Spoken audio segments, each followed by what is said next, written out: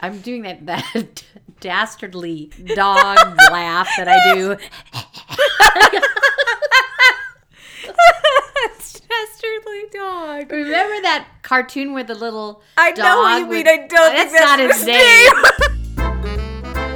We just would like to remind you that none of the things that we say should be taken as official recommendations. We try to know what we're talking about, but this podcast ultimately represents the opinions of a couple yahoos with master's degrees. It's mainly for entertainment. Right. So if you feel that you need help with your own mental health, we encourage you, please talk to your very own doctor or your very own counselor. Get real help. And remember, this podcast is not safe for work, so listen with headphones.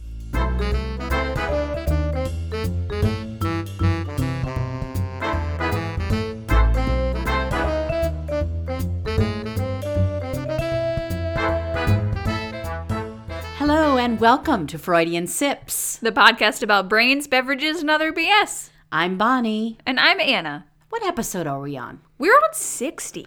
I kind of thought so. And That's that seems like a big deal. It's a multiple of 10. Indeed. I put away my calculator. 60 seems like an important number. Like we should have like a little... What do you... Okay, you've said that many of these numbers are important numbers. What do you qualify as an important number? Well, multiples of 10, basically. That's kind of what... that's kind of what Which I is thought. what you just But said, then when I so- said that, you looked at me like I was weird. I was trying to think of another... I wasn't looking at you like you were weird. I was looking at you like I want to do math right now. It's also a multiple of 6. That's exactly what I was doing in my head. 5. 20. It's always a multiple of 5. Okay. If it's a multiple of 10. 10. 2. 2. That's a safe bet. That's every other episode. Let's figure out the factors. Yeah, so that's what I was 12 not... and 5. Ooh. Those 12 tables, they always kind of throw me for a loop. Every episode is significant, Anna Marie.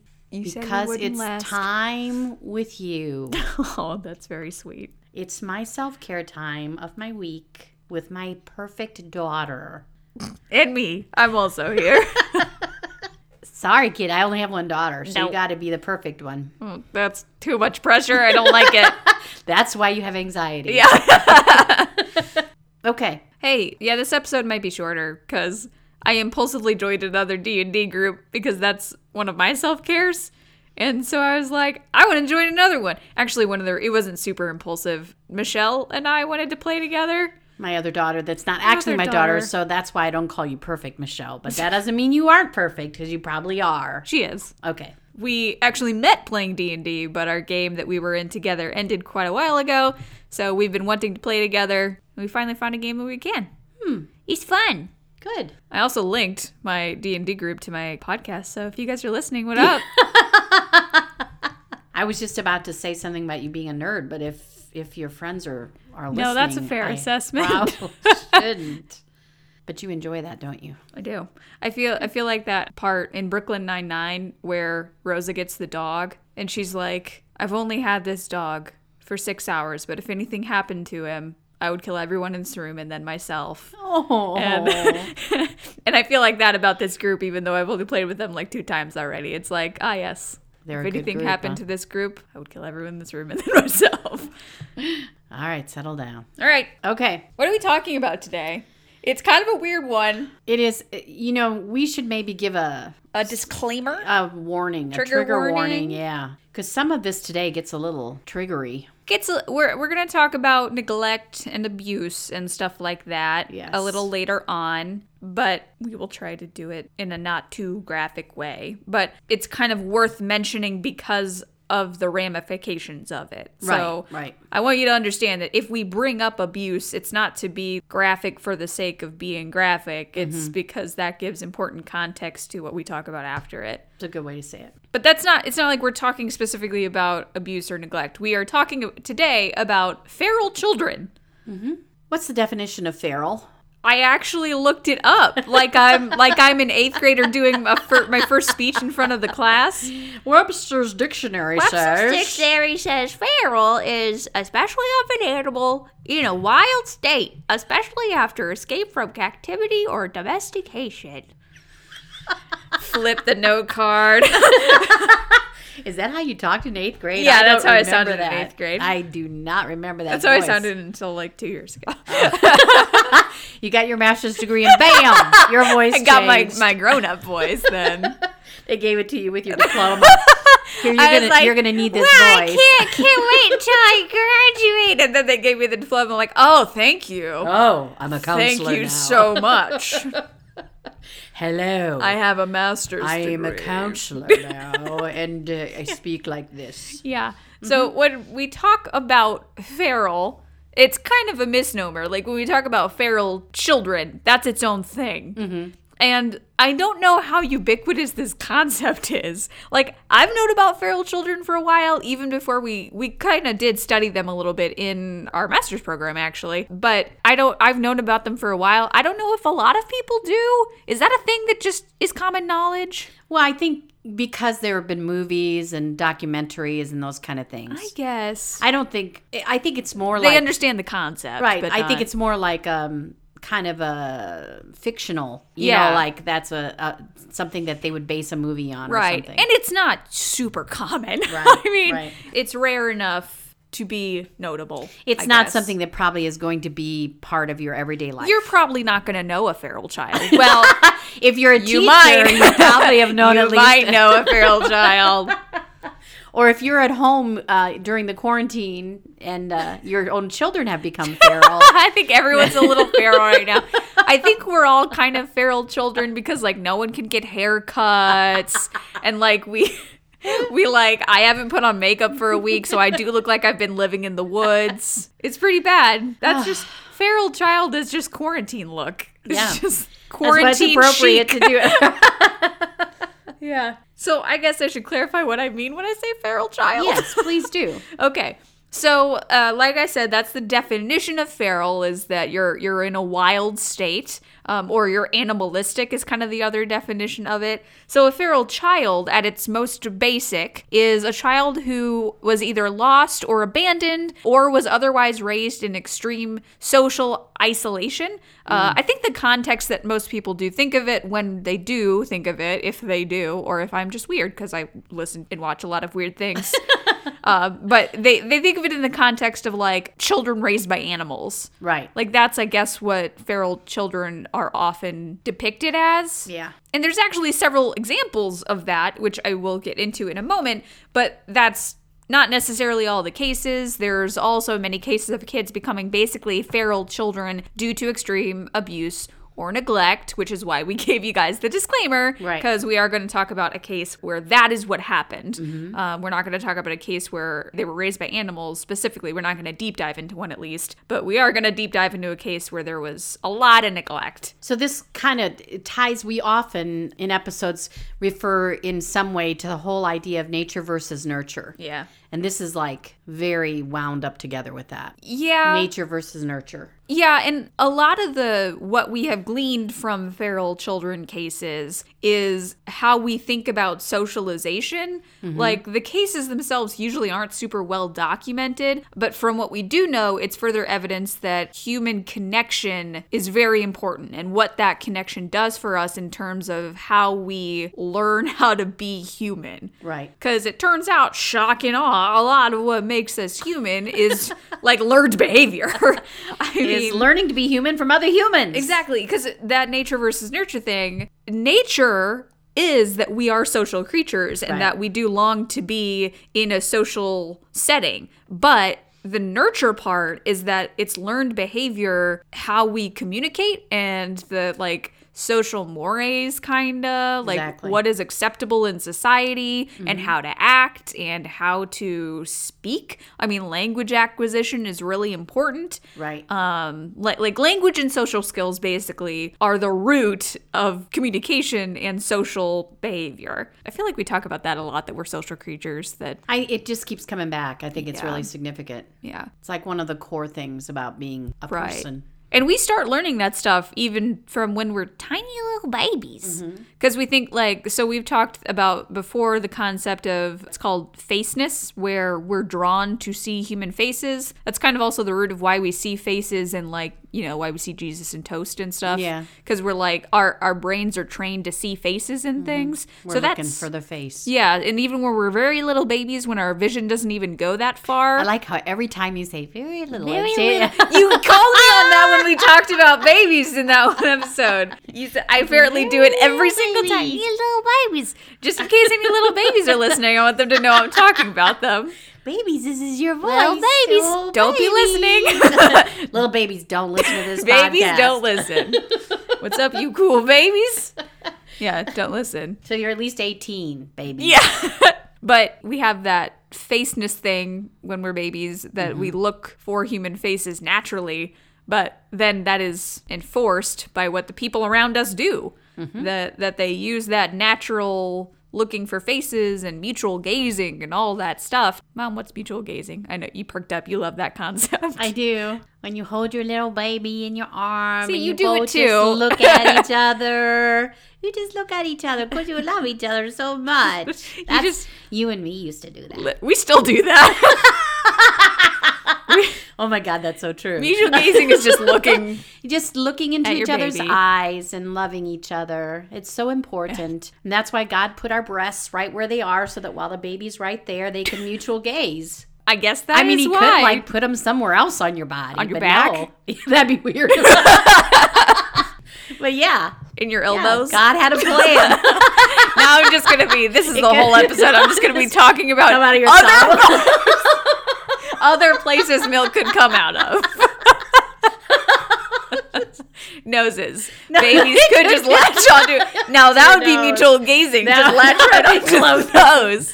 That would be like, oh my gosh. We should Melissa. stop. This is reminding me of the Tennish Pod bit where if you've never listened to the Tennish podcast, that you should. First of all, they're great. But Nick has a whole bit where he talks about what if all the water on the planet was replaced with peanut butter.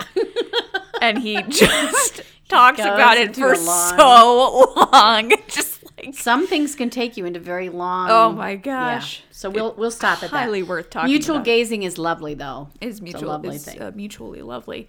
And and that process of like basically building people into the social sphere is called enculturation. That's where we grow up. You're just throwing around terms like a chinga chinga ching. I know. It's You're what like a I little do. textbook. Listen, that's all I have this episode is terms. I don't have other than that. So, because we have feral children cases, like I said, not super well documented, but we have enough that it's caused scientists to theorize that there's a critical period for human socialization. It's actually called the critical period hypothesis. Yes. And so we talked about this a little bit in our Erickson series, which every time we mention the Erickson series, I feel compelled to say that was too much. You feel like apologizing. Well, I know, like, hey guys, sorry about the Erickson series. It was Although those were some of my favorites. I more have to than be we could honest. chew. Yes. They were good. But specifically episodes 17 and 18 when we talk about babies and infants, like that's when we talk about those stages. But that series goes from episode 17 to 21. So, again, much. There's much of it. There is. But there's much to Erickson, so. Yeah, there is. But we It's do his talk fault. about that then, how we think of those periods as not being super significant because, well, I can't even remember them. But that's when a lot of our learning happens. Right. Like a huge bump in our learning happens. And so it's during these early years that we learn language. And if we don't, it kind of leads to brain abnormalities. So, I mean, there's just a lot that we have to pack into our little brains at that time. And so even people who may not know about feral children as a concept, like you said, would probably be aware of the fictional depictions of feral children. And there's a couple of them. So let's talk about Mowgli from the Jungle Book and Tarzan from Tarzan. It's actually Tarzan of the Apes. There as you I go. was doing my Both guess. jungle children. Jungle children. And these stories, and also kind of other depictions in folklore and media, like even media depictions of actual cases, kind of show feral children as, okay, they first show them as very strong survivors, which is true. Like, sure. They would have to be. Yes. Absolutely. But they also show them as like pretty well adjusted, Yeah. and just given the slightest opportunity will slip very easily into human culture. Right. Think of that like me Tarzan, you Jane thing. And like, you wish, Jane. You wish that's how it worked.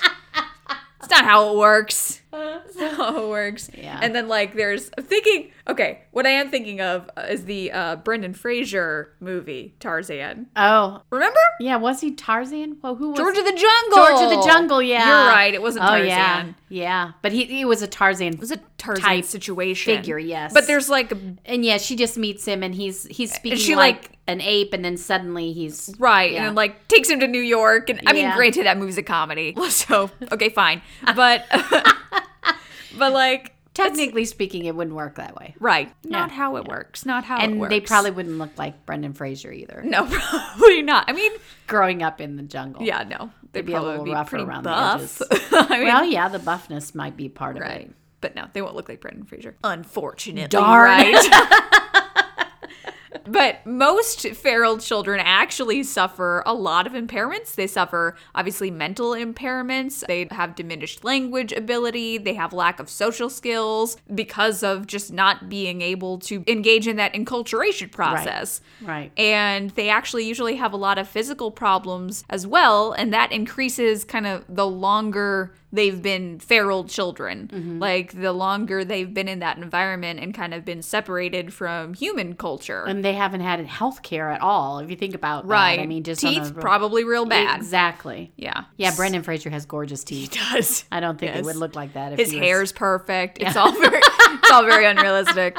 And some children have indeed exhibited animalistic behaviors. The feral children that were raised by animals have like walked on all fours. Some have done like barking and hissing and kind of the animal noises, sleeping on the floor. There have even been physical abnormalities like musculoskeletal abnormalities, motor impairments, sensory processing issues. I mean, think about if you were walking on all fours all the time. Your spine would be totally different than like an upright human spine. Exactly. So there's a lot of like actual physical changes that happen. Not like werewolf style, that's not what I mean. But like they're Unless you were raised by werewolves. unless you're raised Then you become a werewolf, I guess. Yeah. I don't think you're raised by werewolves. I think you just become a werewolf. Oh, the that's werewolf. how The werewolves werewolves are all work. sitting around one night, and a feral child wanders in, and let's just raise this feral child as a werewolf. We shall don't have to turn him into a werewolf. Let's just see how this goes. This could be an experiment. This is they interesting. say to each other. This is interesting. And then someday Anna and Bonnie will do an episode about how ethical this guys, experiment maybe was. if we do this, we'll get on Freudian Sips one day. I don't think so, but okay, sorry. Which part? Which part? That there's werewolves or that they listen to Freudian Sips? If there are werewolves, I'm pretty sure they do listen because they would be cool. Listeners, you're all werewolves now. You're all honorary If you werewolves. know a werewolf who listens to Freudian Sips, Tweet please us. Tweet us. Please tweet us. Please. On so many On levels. so many. Email us, call us. Do you want my cell phone number? Please. Come to my house. Come to my house, bring the werewolf. Bottom line, being socially isolated is bad. I get think the we're all feeling feeling this right now. This feral theme is like coming through very know. loud and We clear are today. feral We're right a little now. feral today. Yeah, I think everyone's becoming a little feral. I had one of my clients today who was like, I got in my car to come here today and I realized I kind of forgot how to drive. She's like, just hasn't driven for a long time. So Man. we're all a little bit feral. Mm-hmm. And the other thing, like I said before, is that the documentation that we have about known feral child cases begins when the children are discovered, especially because of the lack of language acquisition. Now, there have been feral child cases where they do acquire language and they do kind of tell their story, but a lot of them we don't know what it's like for them to be raised in that environment. We don't really have a lot of information because they can't communicate on our level. So a lot of it is just we know what it's like after they were taken in or rescued or however you want to say it. I think maybe for some of those kids, it doesn't feel like rescuing. It feels like being ripped out of your home. Exactly. But we just have to kind of speculate what happened in the interim. But like, obviously we don't have to confirm that they don't get language acquisition and human socialization. Like, we can see that even when they're picked up. Right. But there's other unknown variables that we may not know. I mean, we probably don't know their diet. We don't know if there was any like medicine, if they used tools to, like, how much of their, and that depends case by case too. And you don't know at what state were they when they were born, what was their mental right. Yeah. aptitude if there's or whatever. underlying Right. medical or mental problems or anything Yes. like that. So there's just a lot that we don't of know. unknown. But the unknown. the one case that we do know is a very famous case, and that this is the one that we studied when we were in our grad program. So do you want to talk about that case a little bit? I will. This one gets deep. This one's This is hefty. a deep one. And so maybe you have heard of this study. I kind of wanted to start by saying, one of the things that we have talked about a couple of times when we talk about experiments, we talk about how certain studies and experiments are unethical. And one of the kind of studies that would be very unethical would be a study to try to figure out this whole critical period hypothesis. Because if you wanted to actually make an experiment, you would have to be very unethical in the treatment of those children that you would be Right. studying. So obviously they had never really done a study like that. There is none out there that we can talk about. But this story that I'm going to tell you about was kind of like the scientists, the psychologists, the linguistic people got this study laid in their lap Right. by finding On this a little silver girl. platter. Exactly. So the story kind of, when it came to the attention of the people in the world, was in November of 1970 when a woman came into social services to try to get help. And actually, and I'll kind of go back and forth on this story, but I will tell you that the mother accidentally went into the wrong offices of social services. She was almost completely blind, and she was trying to go to get aid as a blind person. She had her child with her, and she accidentally went into the social services office that would have taken care of children who were in distress. You know how I feel about spirituality, so I'm like, this is totally a God thing. God was like, here's the Wait, store. she had this child with her? She had this child with her. Yeah. This child we're going to call Jeannie because that's the pseudonym that they gave to her to protect her identity throughout what we're going to talk about today. We did talk about her parents' real names, but They anyway, deserve it. They really deserve it. When this little girl came into social services with her mother, the people immediately in the office, felt like We're this like, was the issue. ding, ding, ding, right, ding, ding. right. So at first, the people in the office assumed that she was on the autism spectrum. They discovered almost immediately that she couldn't talk. She was incontinent and she was salivating and spitting. As they tried to talk to her, they noticed right away that she had 2 full sets of teeth, which actually... Like a shark? I know I probably won't say it right. Supernumeraries.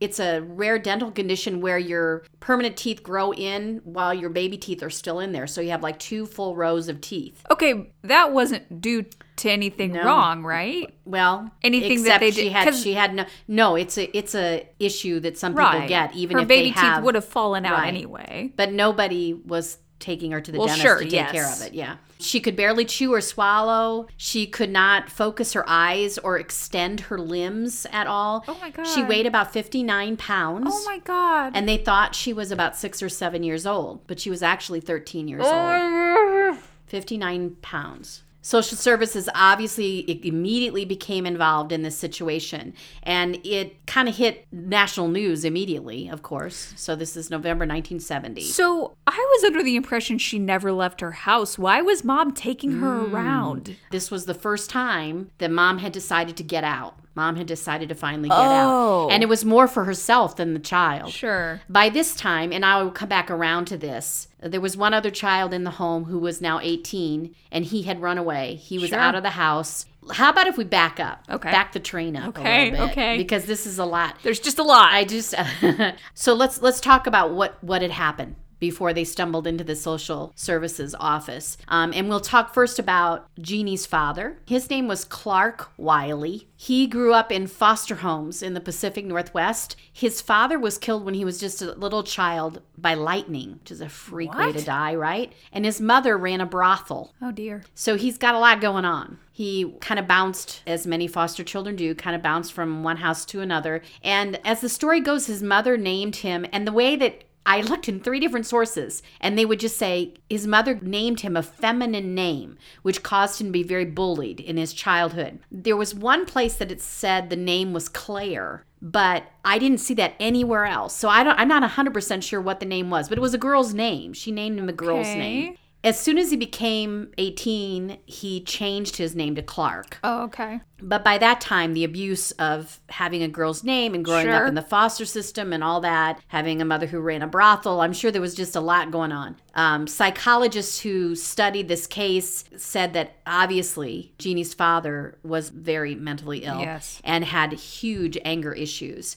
He worked as a machinist on aircraft assembly lines in L.A. during and after the Second World War, and he married Irene Oglesby, who had migrated to California during the Dust Bowl situation. She was 20 years younger than him. Little. Yeah, we always kind of have that. Yeah, that thing. So as the story goes, obviously Clark was a very controlling man. He did not want to have children. He had a very bizarre relationship with his mother until she was psycho. It's pretty creepy. I'll tell you something about that in just a second. Okay. Oh man, there's so many pins. There's so many things here. So even though he didn't want to have children, they started to have children. The first baby that was born was a baby girl. She died just very shortly, like weeks, maybe a month or so afterwards, because he put her in the garage because he didn't want to hear her crying. And so she died in the garage. Second baby died just a few days after birth. There was an RH thing going on with mom, when babies have a different RH factor. Oh, I can never remember what that's called. I have heard of that. But so they didn't get treatment for the second baby, and the baby died very quickly, just a few days after. Okay, 1970s? Social services? No, this would have been like in the early 60s. Okay, no, not even that, because the little girl was born in 57, so this would have been the 50s. Okay, was social services not a thing then? Well, they weren't obviously involved. Babies died. Yeah. I mean, were they... Probably at home. They just buried him in the backyard? They didn't tell anyone? I didn't read about that. I got enough to cover. Okay, I'm just freaking out. Okay. This seems like a thing that should have been caught earlier. There's a lot of bad things that didn't get caught. Little Jeannie was living in major abuse for 13 years. There's a lot that social services was not involved with for whatever reason. Okay. So the third baby was a little boy, John, and he survived. He's the one that escaped. Even though he had some health issues early on, he survived. And 5 years after he was born, in 1957, Jeannie was born. Right. Okay. She was 13 and 70. Right. Okay. Yeah. So she was born in 1957. I'm going to come back to Jeannie's health and everything later. Let me just kind of still stay on Clark for a moment. In 1958, Clark's mother was killed by a drunk driver, and she was actually walking with little John, who would have just been like 5 or 6 years old, and they were walking together, and his mother got killed. I don't know how John escaped. Maybe he got hit too, but he didn't, because what happened was Clark kind of blamed little John for this. Oh, yeah? And started to become very abusive toward John. I might just throw in at this point that even by now, there was a lot of abuse going on in the home with Irene. He was beating her senseless pretty regularly. When Irene was a little girl, she had some kind of accident that caused some neurological damage that affected her eyesight. So she was kind of losing her vision even when she married him. Okay. However, obviously, it didn't help to get the crap beat out of her every Right. single day. And so her already damaged eyesight became really bad, even at the time that Jeannie would have been a baby. Right after his mother was killed, he flipped out, basically. Lost his mind. He lost his mind. He started brutalizing John regularly because he blamed him. The young man who was the drunk driver only got probation, which flipped him out completely. He quit his job and they moved into his mother's home where no one was allowed to go into his mother's room. He kept it like a shrine. And even though they had her car there, nobody was allowed to touch her car.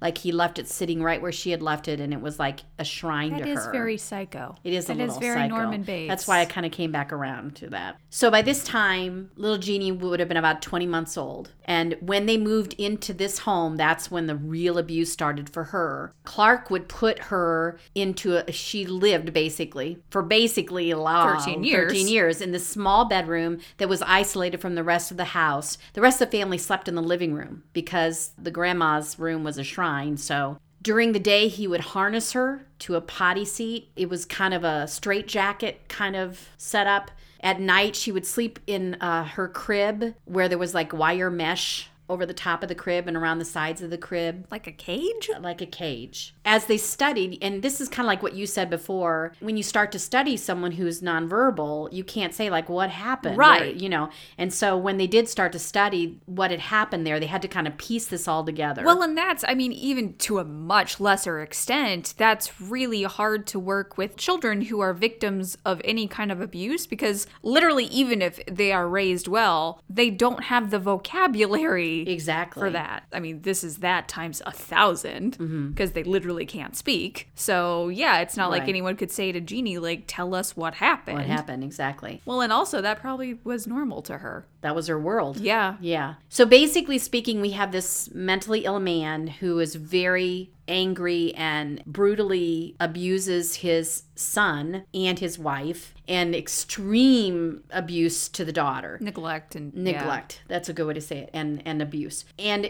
basically they were completely kept from society. They never went out anywhere. He was the only one who really left the house. And they were basically threatened, you know, that he would kill them if they would tell anybody.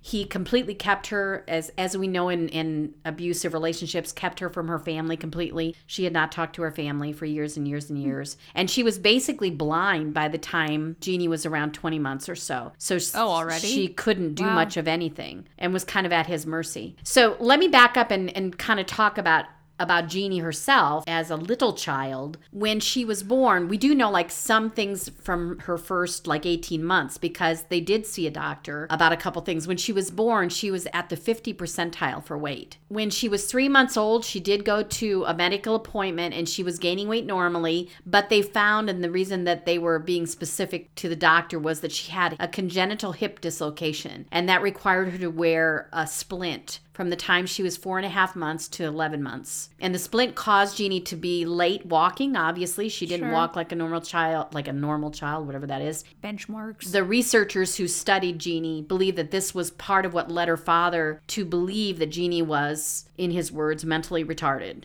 And so he started to, some researchers said that he was trying to protect her from the world.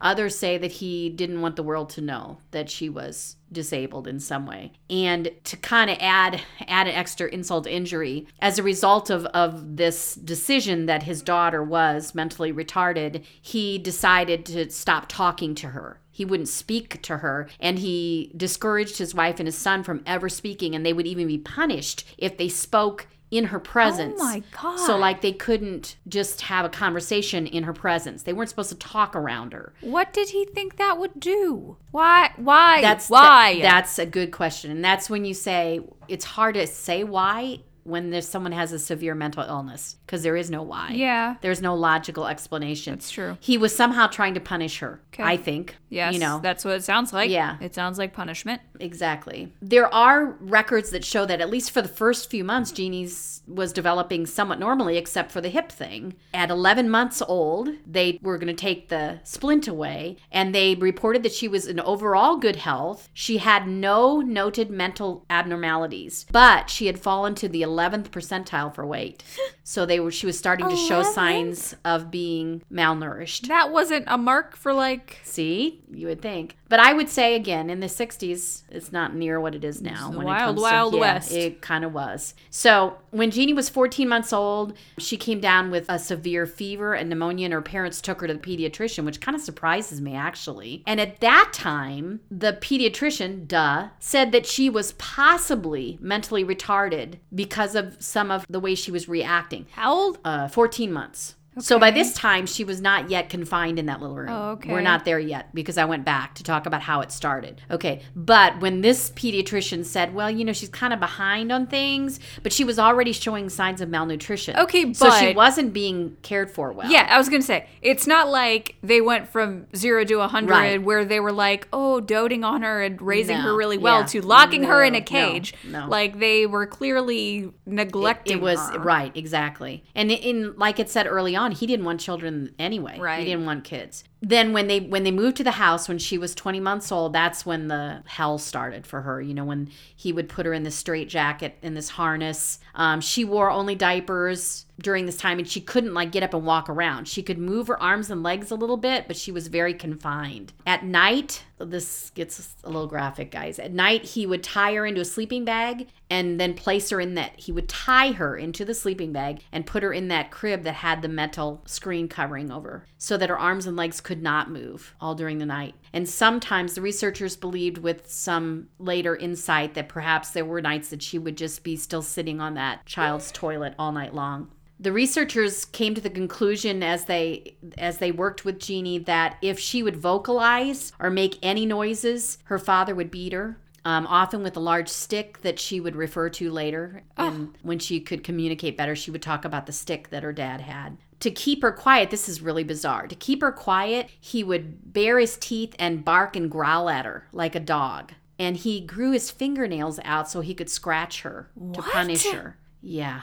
So He was a feral child. exactly. As a result of this, two things, obviously. One is that she learned to make as little noise as possible. For sure. And she would really not show any affect at all. She had no expression on her face. Also, that she had a terrible fear of dogs and cats, which yeah. they worked on in their treatment. Gina also developed a tendency to masturbate in socially inappropriate contexts, often. But it led the doctors to seriously consider that maybe she was being sexually abused by her father and maybe even her brother at some point. Although there's not any proof of that. That was just something that the researchers kind of linked to that. I mean, it's not behavior. a far stretch of No, the imagination to say, if they were already being so terrible to her. Exactly. So throughout this time of her life, and I'm talking most of the 13 Yeah. years, they didn't feed her solid food. She would eat baby food and cereal. Well, yeah, because it said she could barely chew. Right. It probably hurt to chew if she had extra teeth. Just the teeth thing hurts me to think I know. about. It really is terrible. Overall, Jeannie's father obviously had an extremely low tolerance for noise. They didn't have a television or a radio. They had nothing in the house that would make noise. And his wife and son were forbidden to speak in a normal tone. I wonder if he was schizophrenic. Yeah, I didn't read much about how, if they tried to figure out what his diagnosis would be, but whew. So the room that Jeannie was in was always very dark. The only thing in the room was the crib and the chair. There were curtains on each of the windows. And this is weird, 2 plastic rain jackets hanging on the wall. On rare occasions, she was allowed to play with plastic food containers or old spools of thread, TV guides, although the pictures had been cut out of them. What? And sometimes she could play with the raincoats if she was really good. What? How did these thoughts come to him? That's, yeah. 2 of the windows in the room were almost completely blacked out, but there was a third window that was left slightly opened. The house was quite a distance from the street and the other houses, but the researchers said that from the room, Jeannie could have seen the side of a neighborhood house and just a few inches of sky. Oh. And she could probably hear the sounds from outside, children playing in the neighborhood and things like that. This is interesting because they mentioned this in one of the articles, but then I couldn't find any other information about it. Throughout the time while Jeannie was growing up, her father kept detailed notes chronicling his mistreatment of the family. What? And his efforts to conceal it. Okay, who? Oh my God. I'm all shaky. The concealment shows that he knows it was wrong. That's very insightful. Yeah, because why would he try to conceal it if he thought that it was what he should be doing? Yes, if he's saying I'm doing this for these reasons. I mean, like you said, we can't know. There's not logical reasons, Right. But to a mentally ill person, those reasons seem right. Right. Wait, I don't. So what happened in November of 1970 was they had a big argument. God only knows what the argument was about. Why they didn't. At what point? What the bar is? Like what? What tips you in Yeah. that What's scale? where's your line here, lady? God, He bought the wrong kind of milk. that does it. That does it. I'm Oh out. my gosh. But she, at that point, told him that she wanted to talk to her parents. And he basically had said no, but she was in this place where he left the house for something, probably to go get the right kind of milk. I don't know. And she escaped. By this time, the son had run away several times, but had, at this point in time, managed to be able to stay away. He was 18 at this point. So, At that point, it's not running away. It's just leaving the house. right. So this is a weird part of the story too. The weirdest parts don't have a lot of explanation. So she takes this little girl and goes to her parents' house. She has not really spoken to her parents for years. They've probably never seen this child who looks like she's 6 or 7 years old and weighs 59 pounds but is 13 years old and is obviously very feral looking. Well, And maybe the mom wasn't aware of that if she was she almost couldn't blind. see. Exactly. So, but that's what I'm saying. So she goes to her parents' house. Do they not go, What's wrong with that kid?" Holy crap. Yeah. You know, but then like after she's with her parents for a day or so is when she goes to social services, apparently because the parents are like, you gotta get some financial help if you want to stick around here. Oh my God. So maybe they got stuff too. I don't know. Okay, so now we're to the 19. We're in November 1970. Get her out of this. Get her out of it. They're in the social services office, and eventually they bring charges against both mom and dad. The day that they are going to go to court to bring these charges, Clark commits suicide. He shoots himself and dies. And then the people who have kind of taken over, because Jeannie very quickly became a ward of the court and she was moved to LA's Children's Hospital. Sure. And immediately there's this swarm of all these people who want involved, because it kind of goes back to what I said at the beginning of this story, and that is This is a unique opportunity that these people have never had exactly to study these things. as you said, on a silver platter. Here's Yeah. this little experiment, This case study. right? And so they're coming out of the woodwork to try to get on board for this. There's one guy in the back who's like, I am an expert on teeth. Please And let they're, me look at please her. God, somebody fix her teeth. The people involved in all this study get the mom a good lawyer, and basically the lawyer says she was so mistreated and abused, and she was basically a victim too, and so she got off. She wasn't charged with child abuse, which Okay. I mean, I agree that when you are victimized, it makes it very difficult yes, to. it's very hard. So, where to begin? And I'm not going to begin as such.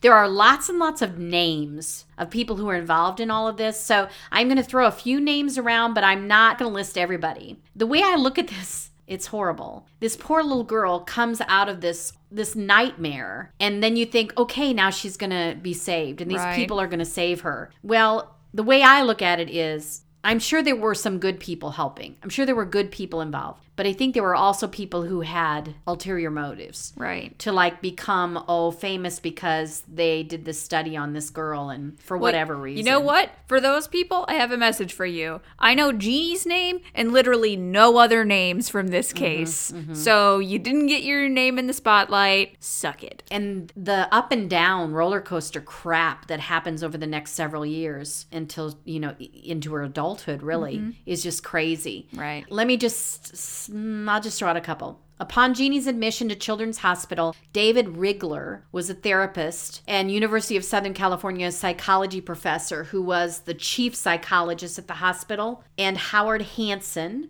who was then the head of psychiatric division and an early expert on child abuse.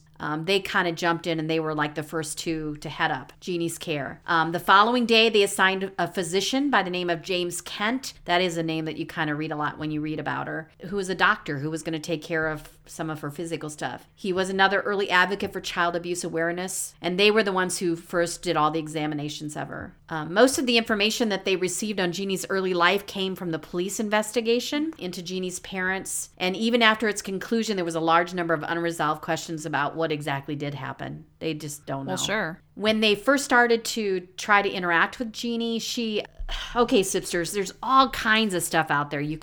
There are documentaries, there are movies based on. I remember watching a What's the documentary. one? The Mockingbird Does Not Sing or something is the name of the movie that's based on Jeannie. I mean, they changed all the names. Something about Mockingbird Doesn't Sing. If this interests you, there are all kinds of things out there, some of which are based. Mockingbird Don't Sing. Mockingbird Don't Sing. It was. Is that the one we watched? No. No, we watched an actual documentary. Yeah, it was an actual. Nova something, and there are lots of books written about her too. But there's lots if you're into like watching videos about it. Yeah, there's lots out there. So if you want to know kind of the many kinds of experiments they did, she had a very peculiar, for lack of a better term, because she had not developed how to use her extremities right. The way she moved was very she unique. moved. They called it a bunny walk. Oh, she would hold her hands. Oh, I do remember that. She would. Yeah, she kind of T-Rex arm. Yeah, and exactly. Wouldn't she like tiptoe? Yeah, like, wouldn't she like walked very. Yeah. Because think about. Also, she had congenital leg problems. Exactly. So there was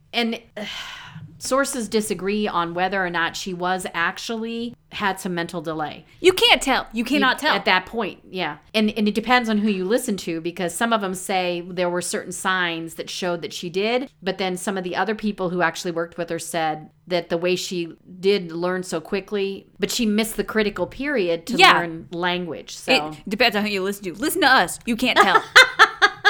You can't tell. When they first started working with her, Jeannie could speak just a few words, like blue, orange, mother, and go. Oh! But mostly she remained completely silent. I wonder where she got blue and orange. I think it was something, maybe it was the raincoats. Maybe the sky? Maybe. And when she would get stressed, she would urinate or defecate. Sure. The people who were involved in the research called her, quote, the most profoundly damaged child they had ever seen. That tracks. It just breaks my heart. In the very beginning, it seemed like the progress was going to like explode, because in the very beginning, there was a whole lot that happened. Jeannie learned how to play. She would play with a ball, and she learned how to chew. Oh. Did she get her teeth fixed? You know, that's a good question. I don't know, but they must have. Probably. They must have to help her be able to chew. Yeah. She learned how to dress herself. Wow. And she would especially enjoy music. She loved when they played music. Oh, that's wonderful. She started to draw pictures, and she would, even though she wouldn't communicate with words, she would draw pictures. And one of the things that they saw very early on was that... My heart. I My know. heart. They would give her pictures of a story, and she would put them in order, even though she couldn't tell the story. So this goes to a really cool concept where like things like art and music are instinctive. Exactly. That's, oh, my heart. I know.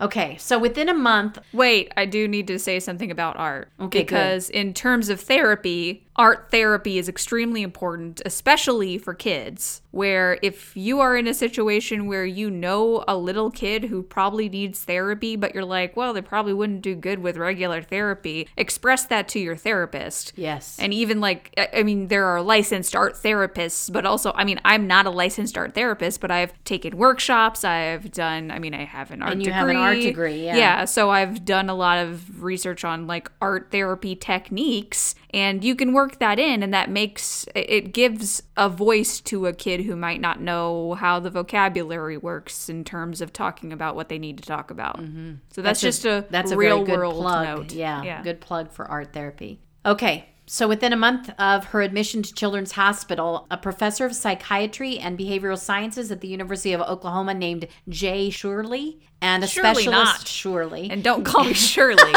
And a specialist in extreme isolation took an interest in the case. So that was his thing. He studied social isolation. Man, I bet he is salivating right now. Let's do this. Shirley noted that Jeannie was the most severe case of isolation that he had ever studied or heard about, and he had been doing it for 20 years. Hey, so everyone who's complaining about quarantine right now. Yeah, yes. It could be worse. That's a really good point. So he studied her for a year and a half. And he would come like for 3-day visits and he would observe her. And he also did some major sleep studies on her. Part of this about naming all these names is that all of these people were coming to study her. And even though they're trying, like there's this part of you that's like, oh, good, now she's in good care. Think also, though, that these people were always poking her and prodding her. Well, and that goes back to, I think I mentioned something about it when I talked about Operation Midnight Climax, where like even well-meaning people, I just wanted to say that You again. just had to say that word. That like even well-meaning people can sometimes look at their test subjects and stop seeing them as people.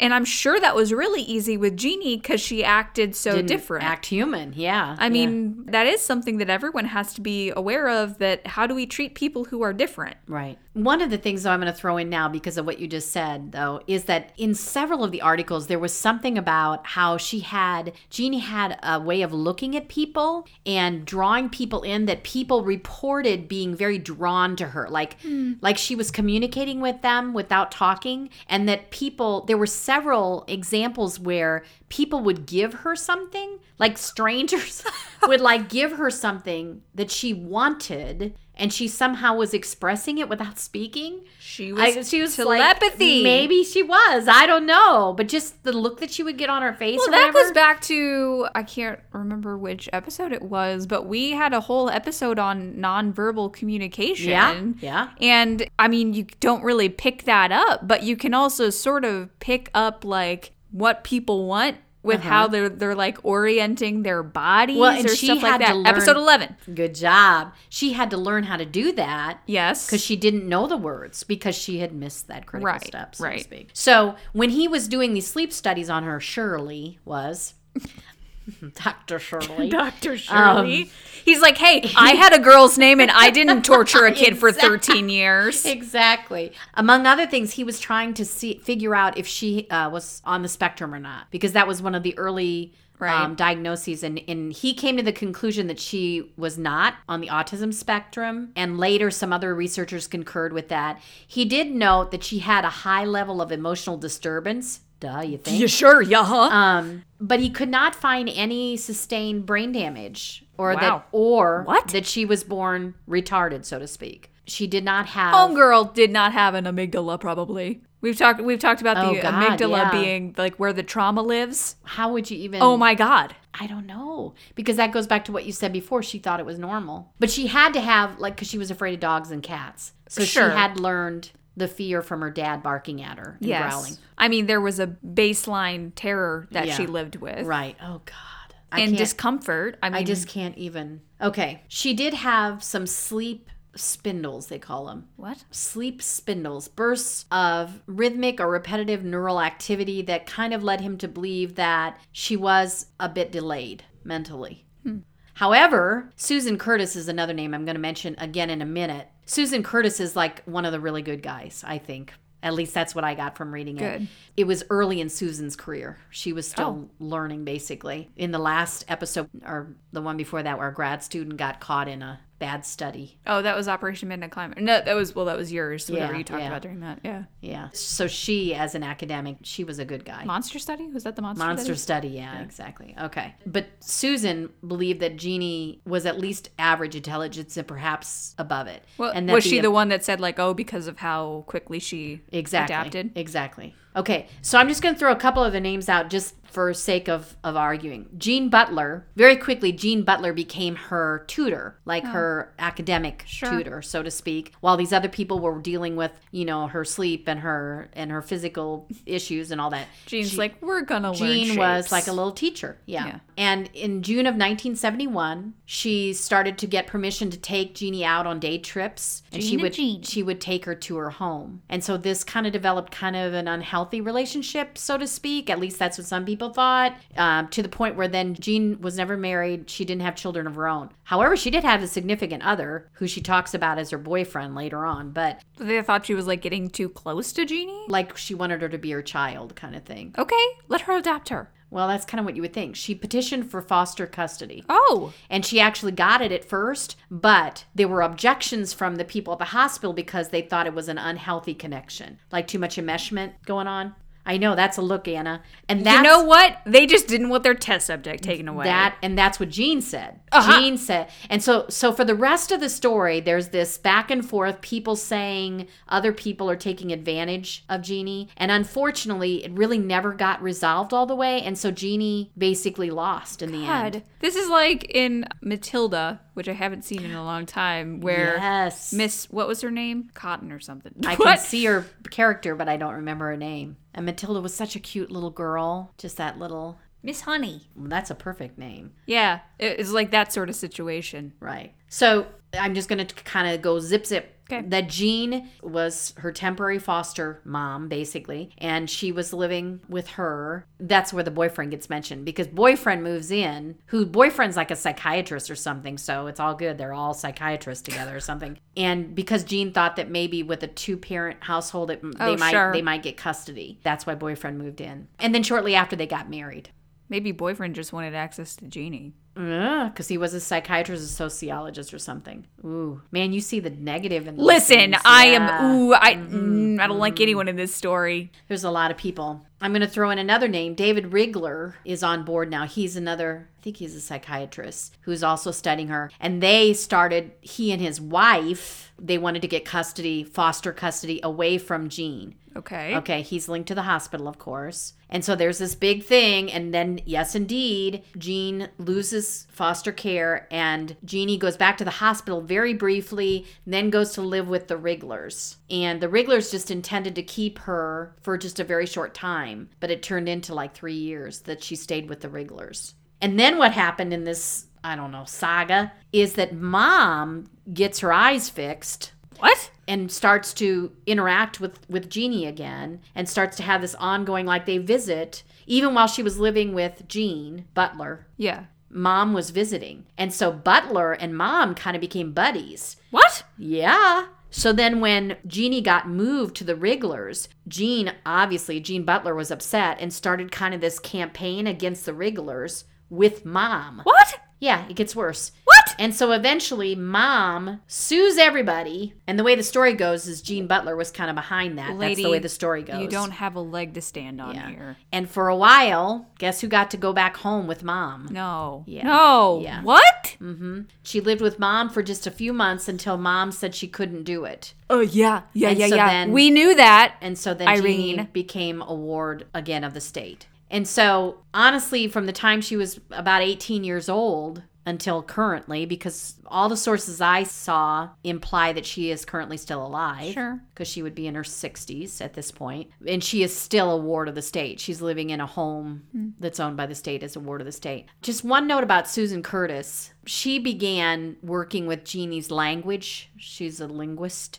In October of 1971. And she was kind of the person who kept cheering for her and kept saying, she didn't think she was as delayed as people thought. One of her quotes was, "Language and thought are distinct from each other. For many of us, our thoughts are verbally encoded. For Jeannie, her thoughts were virtually never verbally encoded, but there are many ways to think." She also said, quote, "She was smart. She could hold a set of pictures so they told a story. Oh. She would create all sorts of complex structures from sticks, and she had many other signs of intelligence. The lights were definitely on for Jeannie." Oh, cool. So she obviously was one of the people who had a very strong bond with Jeannie and did seem to want what was best for her. Sure. But in the end, she lost all control because of this back and forth thing. There have been some follow-up stories, done about her, like at her 27th birthday party. A journalist named Russ Reimer wrote some articles for the New Yorker about Jeannie. And basically it was all dark. That she was Great. mentally ill and Perfect. depressed and just living a terrible life. Okay. However, some of the articles that I read said that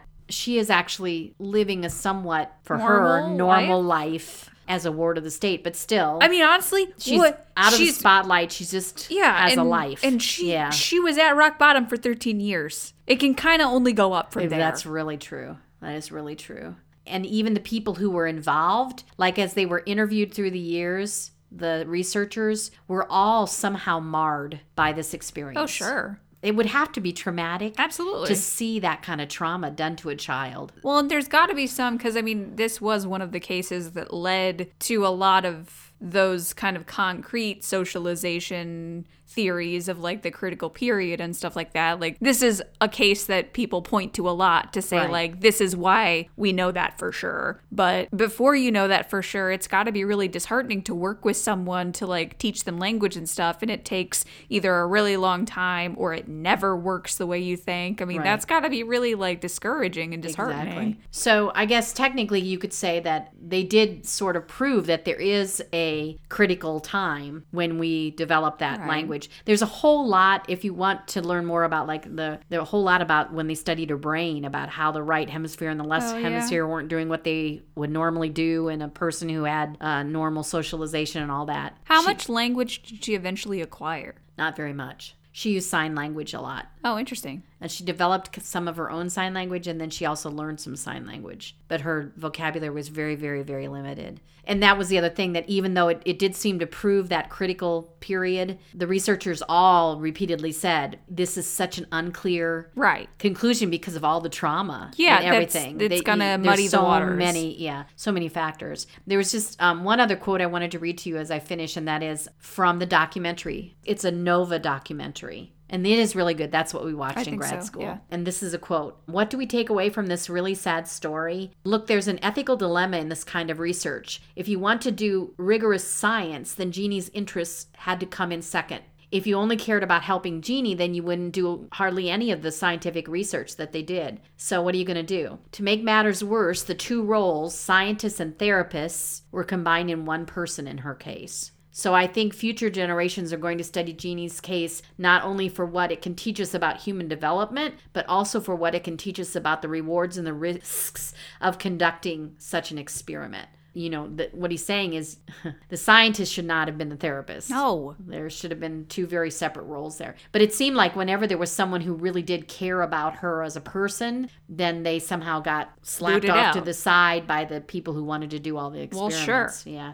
So it's this kind of a lose-lose, unfortunately. Well, yeah, when they're putting scientific progress in front of A her person. needs. So it goes back to the unethical thing. Yeah. Yeah, exactly. But the idea of the socialization that Anna started this episode with, and the idea of that this child was not only not taught how to speak, but she didn't have that social interaction of speaking with, doing the Right. mutual gazing, doing that, Yeah. all of that stuff that helps us to learn how to be social beings. Ugh. It's very sad. It's a very sad story. I hope she's like somewhere painting right now. Yeah. Yeah. Well, she took, it said that she really took to the art thing, so maybe that's how she found her I solace. hope so. I hope so too. We'll just jam into some tunes and painting something. Mm-hmm. Jeannie, wherever you are, we salute you. You're a strong, independent woman. It's amazing what a person can live through. Right? If nothing else, like, It goes back to what you said when you were talking about the feral children having strong survival instincts. yeah. Because for her to just stay alive through all that, that is amazing. Mm-hmm. I don't know how to sum this one up. Well, let's pivot for a second to some cases. We're running a little short on time, so I might not do all of these, certainly, that I have. But I've created a little game for you. Oh, no. I know you love how I have games. I hate when Anna pulls out a game on me. I'm going to give you either a name or a short description, and you're going to tell me what animal these kids were raised by. Oh, wow. Okay. I'll give you one that might be a softball. John Sebunya from Uganda was raised by. I'm totally blank. Uganda. What kind of animals they This have is in like- Uganda? No. Say his name again. John Sebunya. He was raised by monkeys. Monkeys. He was a toddler when his dad killed his mother, and instead of going into a care facility, he went to live with fur vet monkeys. Just decided. Like he just... Did He Dad left. put him in the jungle? Or No, Dad killed himself. Oh, he killed his mom and himself. Yeah. So for 2 And years, baby just escaped into just the left. wilderness. He just left. And for 2 years, he learned how to forage and travel, and the So he's monkeys Mowgli. protected him. He's Mowgli. He was 7 when he was brought back to civilization, and he could only cry and demand food. So the article I was reading was from 2012, and he was 28. So by then he had been fully rehabilitated, and he was Wow. back in society. So how old, do we know how old he was when he went into the jungle? It says he was a toddler, but then he said for 2 years he learned how to forage and travel, but he was 7 when he got out, so maybe he was like 4. So quite literally, he probably wandered away when the trauma happened. Probably, yes. Oh my God, that's... and that's not that long ago. No. So it's not like these this things just one's- happened in the olden days. This is from 2009. A 14-year-old boy in the Soviet Union. Give me a guess on an animal. Wolves? Nope. Soviet Union. Something the wolves hunt. Sheep? Yes, it's sheep. Really sheep? Oh my gosh. He was also known as Sheep Boy. Oh. That would have maybe given me a clue. I know. I didn't want to give you that one. That would have been a softball. He was found in the former Soviet Union, living in a sheep flock where he had been raised for 8 years. Obviously had no communication skills and could not use the toilet. Well, you wouldn't even know what a toilet was. I know. Ivan Mishukov, a 6-year-old boy in Russia. What do you think he was raised by? Wolves. I'm just going to keep Close. saying that. Dogs. Wild dogs. He was rescued by the police in 1998. He'd been living with the dogs for 2 years. Oh my God. He ran from his mother and her abusive alcoholic boyfriend at the age of 4. Oh. He earned the dogs' trust by giving them food, and in return the dogs protected them. And he had risen to being the alpha male of the pack. That's a success story right there. In 2 years, you have upper management written all over you, kid. I mean, 6. How much is that in dog years? The dogs were like, Man, this guy's an adult. Yeah. He probably pays dog taxes and everything.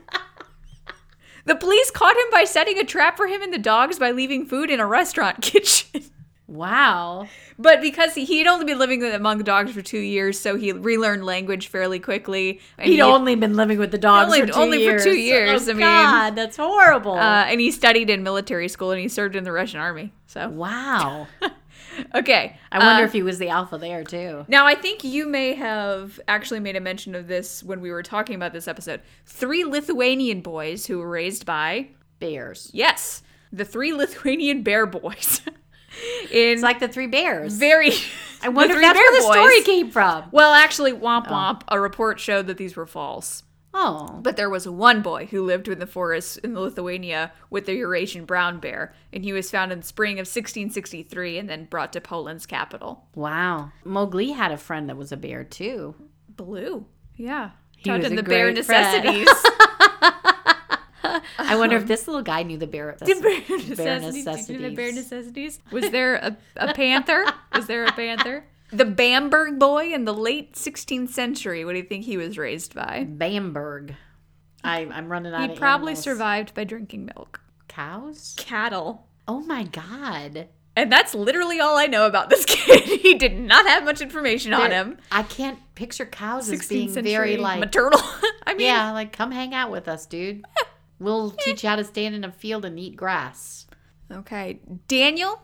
How many? This is amazing that there's so many of these little people. Oh, that I picked and chose. This is not many. If you go to the Wikipedia page on feral children, there's a huge list of them, like 40 or so. Oh my God. Daniel in 1990 in the Andes 1990. was raised by Goats? Yes. How did you know that? I don't know what lives in the mountains. How did you know that? Billy Goats. Andy's Goat Boy. These are very creative names, let me just say. He was 12 when he was found. He lived in the wild for about 8 years. It didn't really say why he was out there. He just liked goats. You know what? I guess. He was discovered in the mountains of Peru, raised by goats. He walked and ran on all fours with the mountain goats. Oh my God. So obviously he had abnormal bone growth. He had calluses on his palms and soles, and he drank goat's milk and ate berries and roots. One source I found said that he could communicate with the goats. Because he was still a toddler when he first started to be raised by the goats, his language acquisition skills tapped into the goat communication. Oh my gosh. So he couldn't talk to them, obviously, but he could understand some of their goat noises and imitate them back. Mm-hmm. That is so cool. He is the goat master. He is. Oh my God. Goat boy. Okay. Traian Caldarar in Romania, he was found in 2002, was raised by, he was known as Mowgli, actually. Well, I would think that would be a bear. No? He was called the Romanian Dog Boy. He was raised by dogs. From ages 4 to 7, Traian lived without his family. He was found at the age of 7 and was described as a 3-year-old due to undernutrition. Oh. His mother had left her home because of domestic violence, and Traian ran from the home sometime after his mother left. He lived in the wild and took shelter in a cardboard box. He suffered from infected wounds, poor circulation, and children's disease caused by vitamin D deficiency. When Traian was being cared for, he would usually sleep under the bed, and he wanted to eat all the time. Oh. And in 2007, Traian was being taken care of by his grandfather and was doing well in 3rd grade at school. Oh. Yeah. So again, I know we're saying a lot. People are resilient as all get out. Oh, yeah. Holy cow. Yeah. So whatever you're going through, you can get through it. You can get through this. You can get through this Yeah. quarantine. You might look at your children right now and think that they are feral because they have not been at school. But for a holy month. cow. No, I've But got two you more. can survive this. Okay. I've got two more. Do you want the one where the animal's real weird first, or do you want the one where I have way more information first? Save the really weird one for last. Okay. So Kamala and Amala from Bengal, India were raised by Tigers. wolves. Oh, my wolf thing. Okay. Allegedly. So this one's interesting. So as the story goes, a reverend in India, Reverend Joseph Amrito Lil Singh, was the rector of a local orphanage. And in 1926, he published an account that he had been given these two girls from a man who lived in the jungle. Amala was 12 and Kamala was 18 months. Is that right? That's what I found in the sources. That's I don't know. weird. Okay. So later, the Reverend's story changed to that he had rescued the girls from a wolf den himself. So already we've got some inconsistencies here. Basically, he kept a diary of the account of these girls as he raised them. They wouldn't allow themselves to be dressed. They scratched and bit people who tried to feed them. They didn't eat cooked food. They walked on all fours. So they had, again, calluses on their palms and knees. They were mostly nocturnal. They had aversion to sunshine, could see very well in the dark. Wow. Said they had a acute sense of smell and an ability to hear. He said they enjoyed the taste of raw meat and would eat out of a bowl in the ground, and that they were insensitive to cold and heat, and they had no human emotions apart from fear. And at night, they would howl like wolves to their family. Oh my gosh. From a 1929 book called What Are You?, which seems a little insensitive, I think.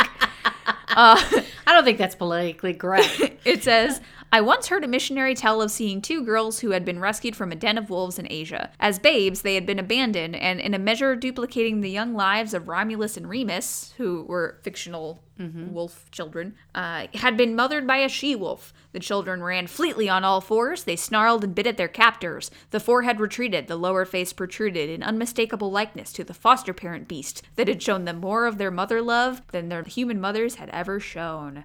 There were even photos of the girls acting like wolves. Oh my gosh. So, basically, this is a hoax.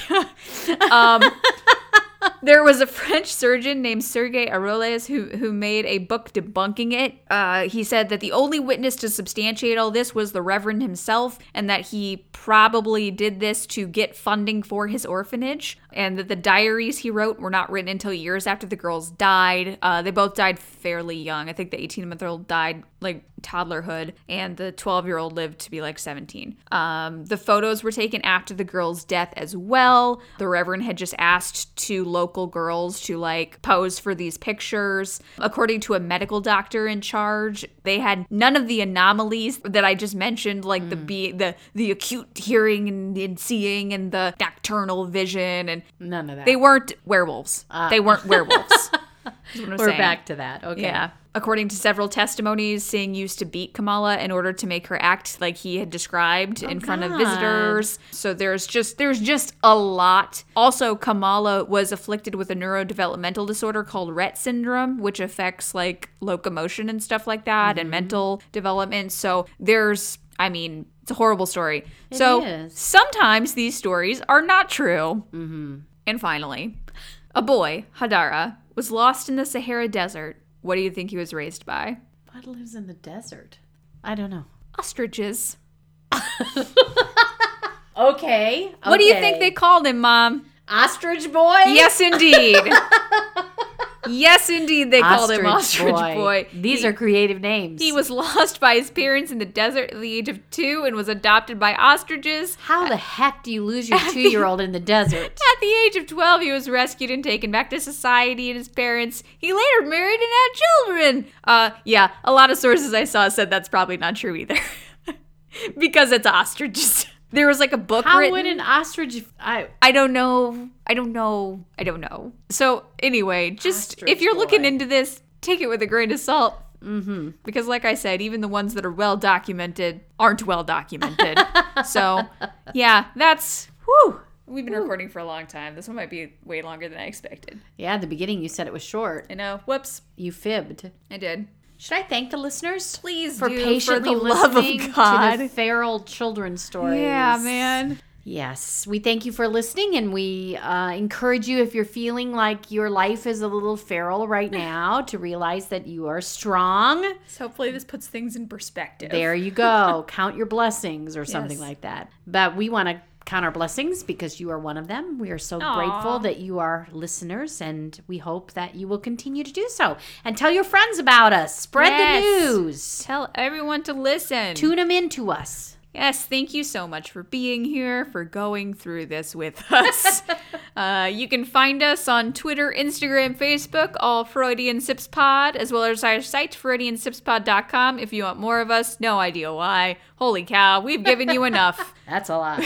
If you want to get a hold of us directly, you can email us at freudiansipspod@gmail.com. If you want to talk to us about feral children, please do. If you know a werewolf, email us.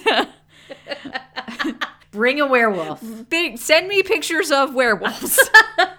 We'll believe you, really. We'll we will. believe you. You definitely didn't just get this from Twilight. So we are on Patreon if you want to support the show. We're Freudian Sips Pod on there. Please remember, yes, to spread the word about how much you love us to your friends and family. And leave us a nice rating and review if you can do that wherever you're listening. Our theme music is Sweeter Vermouth by Kevin MacLeod, and it sounds like this.